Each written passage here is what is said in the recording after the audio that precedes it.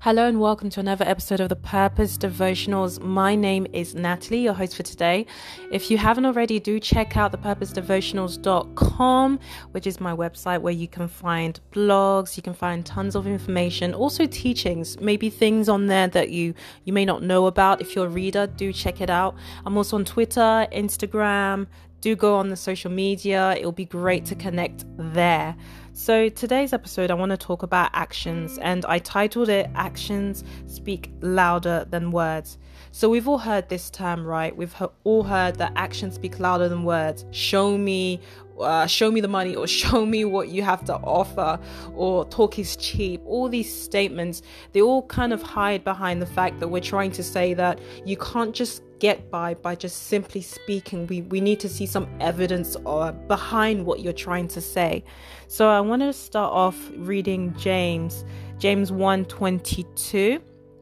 So he says, "Do not merely listen to the word and so deceive yourselves. Do what it says." I'm gonna just read on, and in verse 23 it says, "Anyone who listens to the word but does not do what it says is like someone who looks at his face in the mirror and after looking at himself goes away, immediately forgets what he looks like."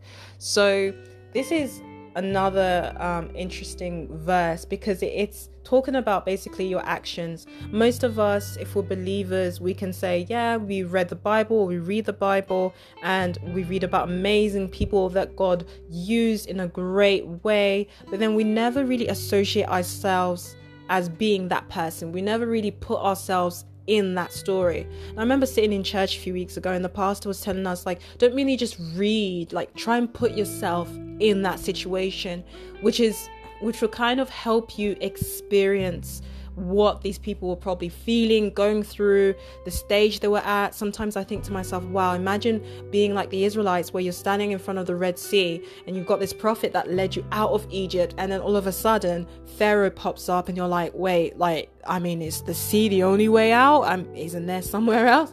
And sometimes I think to myself, like, I wonder what they were thinking or what they were feeling inside. Were they like, okay, well, let's just go back, we tried? Or were they really believing that, we've seen so many miracles and God is going to do another one at this point?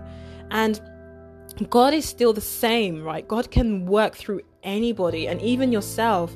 And you may not see yourself as someone that God can use, or you may see yourself as lower than maybe your someone in class, or someone at work, or just anyone that you may admire, quote unquote admire, and think, oh, they're so perfect. There's always that one person where you're like, oh, if only I was a bit like, I remember myself when I used to go to another church, and there were girls that would bake cakes for brothers and all of that stuff, and I was like, oh my gosh, maybe I need to, like, I don't know, bake cakes for people, just always comparing myself to someone, thinking that's the ideal person, thinking that God will only use people like that. But God usually uses the people that that different, right? Different in a sense of you'll step out of that line, step out of that conveyor belt where everyone's following, but you're just kind of set apart, right? So I feel like when we're talking about not just speaking or just reading, but actually acting on the word, could it be that God is asking you to act on something, but you're maybe reluctant to do it because you may not feel as confident to do it? You may think, oh Lord, can you pick someone else, like Moses did when God approached him to lead the Israelites out? And in verse 23, it says, anyone who listens to the word but does not do what it says is like someone who looks at his face in a mirror and after looking at himself goes away immediately and forgets what he looks like. So when you want to check something on our face, right, we look in the mirror. So we're like, oh, let me check if something's on my face or anything like that, because we kind of think to ourselves, the mirror doesn't lie. The mirror will tell you exactly what's there and what it is. Some mirrors do lie nowadays, but generally the mirror doesn't lie. So the word is associating itself with the mirror. It's like the word is the truth, right?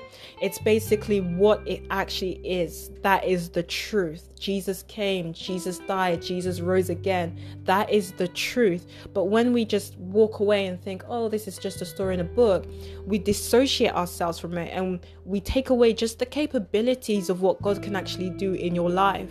And you may not actually know, but God can do so much with what you have to offer. I think all we need to do is just be willing.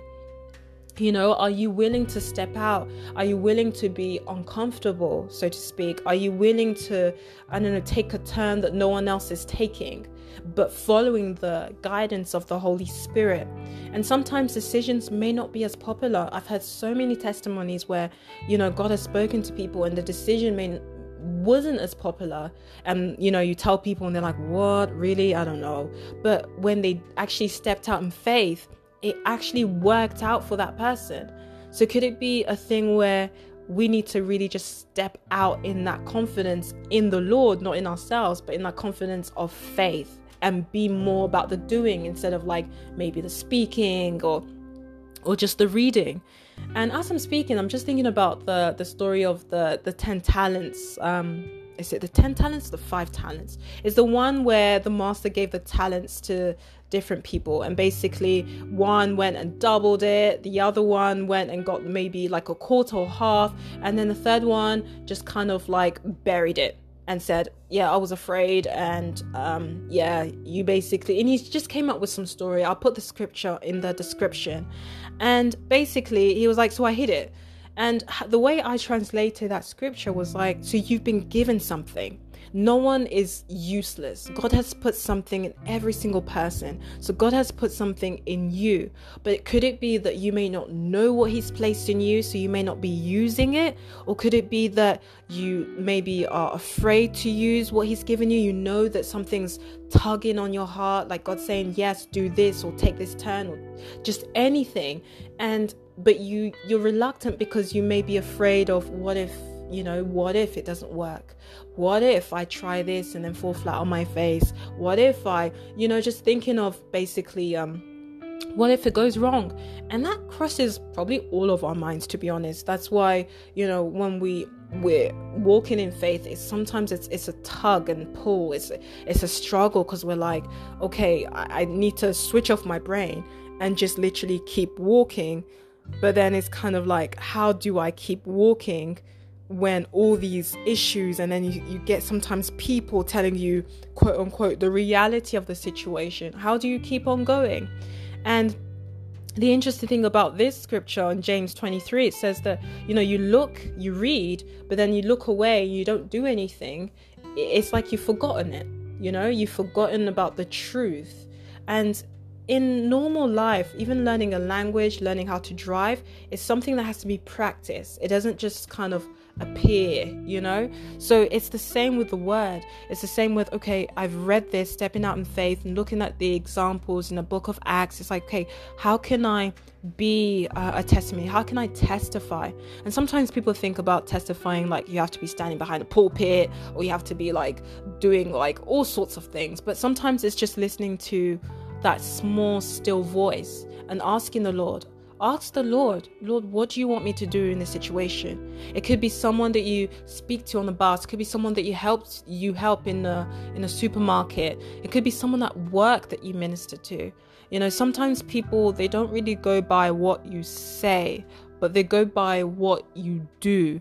And that's happened to me numerous times. Like, I can say to anybody, hey, come to church, but if they see my actions doesn't mount up to what I'm actually saying, what I'm speaking in my beliefs, how is that really going to convince them that, what, there must be something to it? There must be something to what she's saying, because look at the proof, right? And this is not really condemning anyone to feel like, oh, what are you doing? You're not doing anything. It's to stir up that fire in your hearts, because we've been in the situation for 2 years now where most of us has been at home. I've been at home, and the life has been different. So it's like, what is going to change about you? Is it going to be where you're just waiting for, the white flag to come out and you're like, okay, business as usual? Or is this a time to reflect and think to yourself, what could I be doing differently? And it's not a thing about doing things differently because it's the new year or anything like that. It's simply because you've experienced things and your eyes have opened. Things that's happened may not have been expected, but you know that you have a sure foundation, which is the word of God, and just seeing where God will take you. because you don't want to limit yourself and think, yeah, no, I can't do this, because you never know where God will take you. God can take you way beyond you ever believed, but you only have to, try.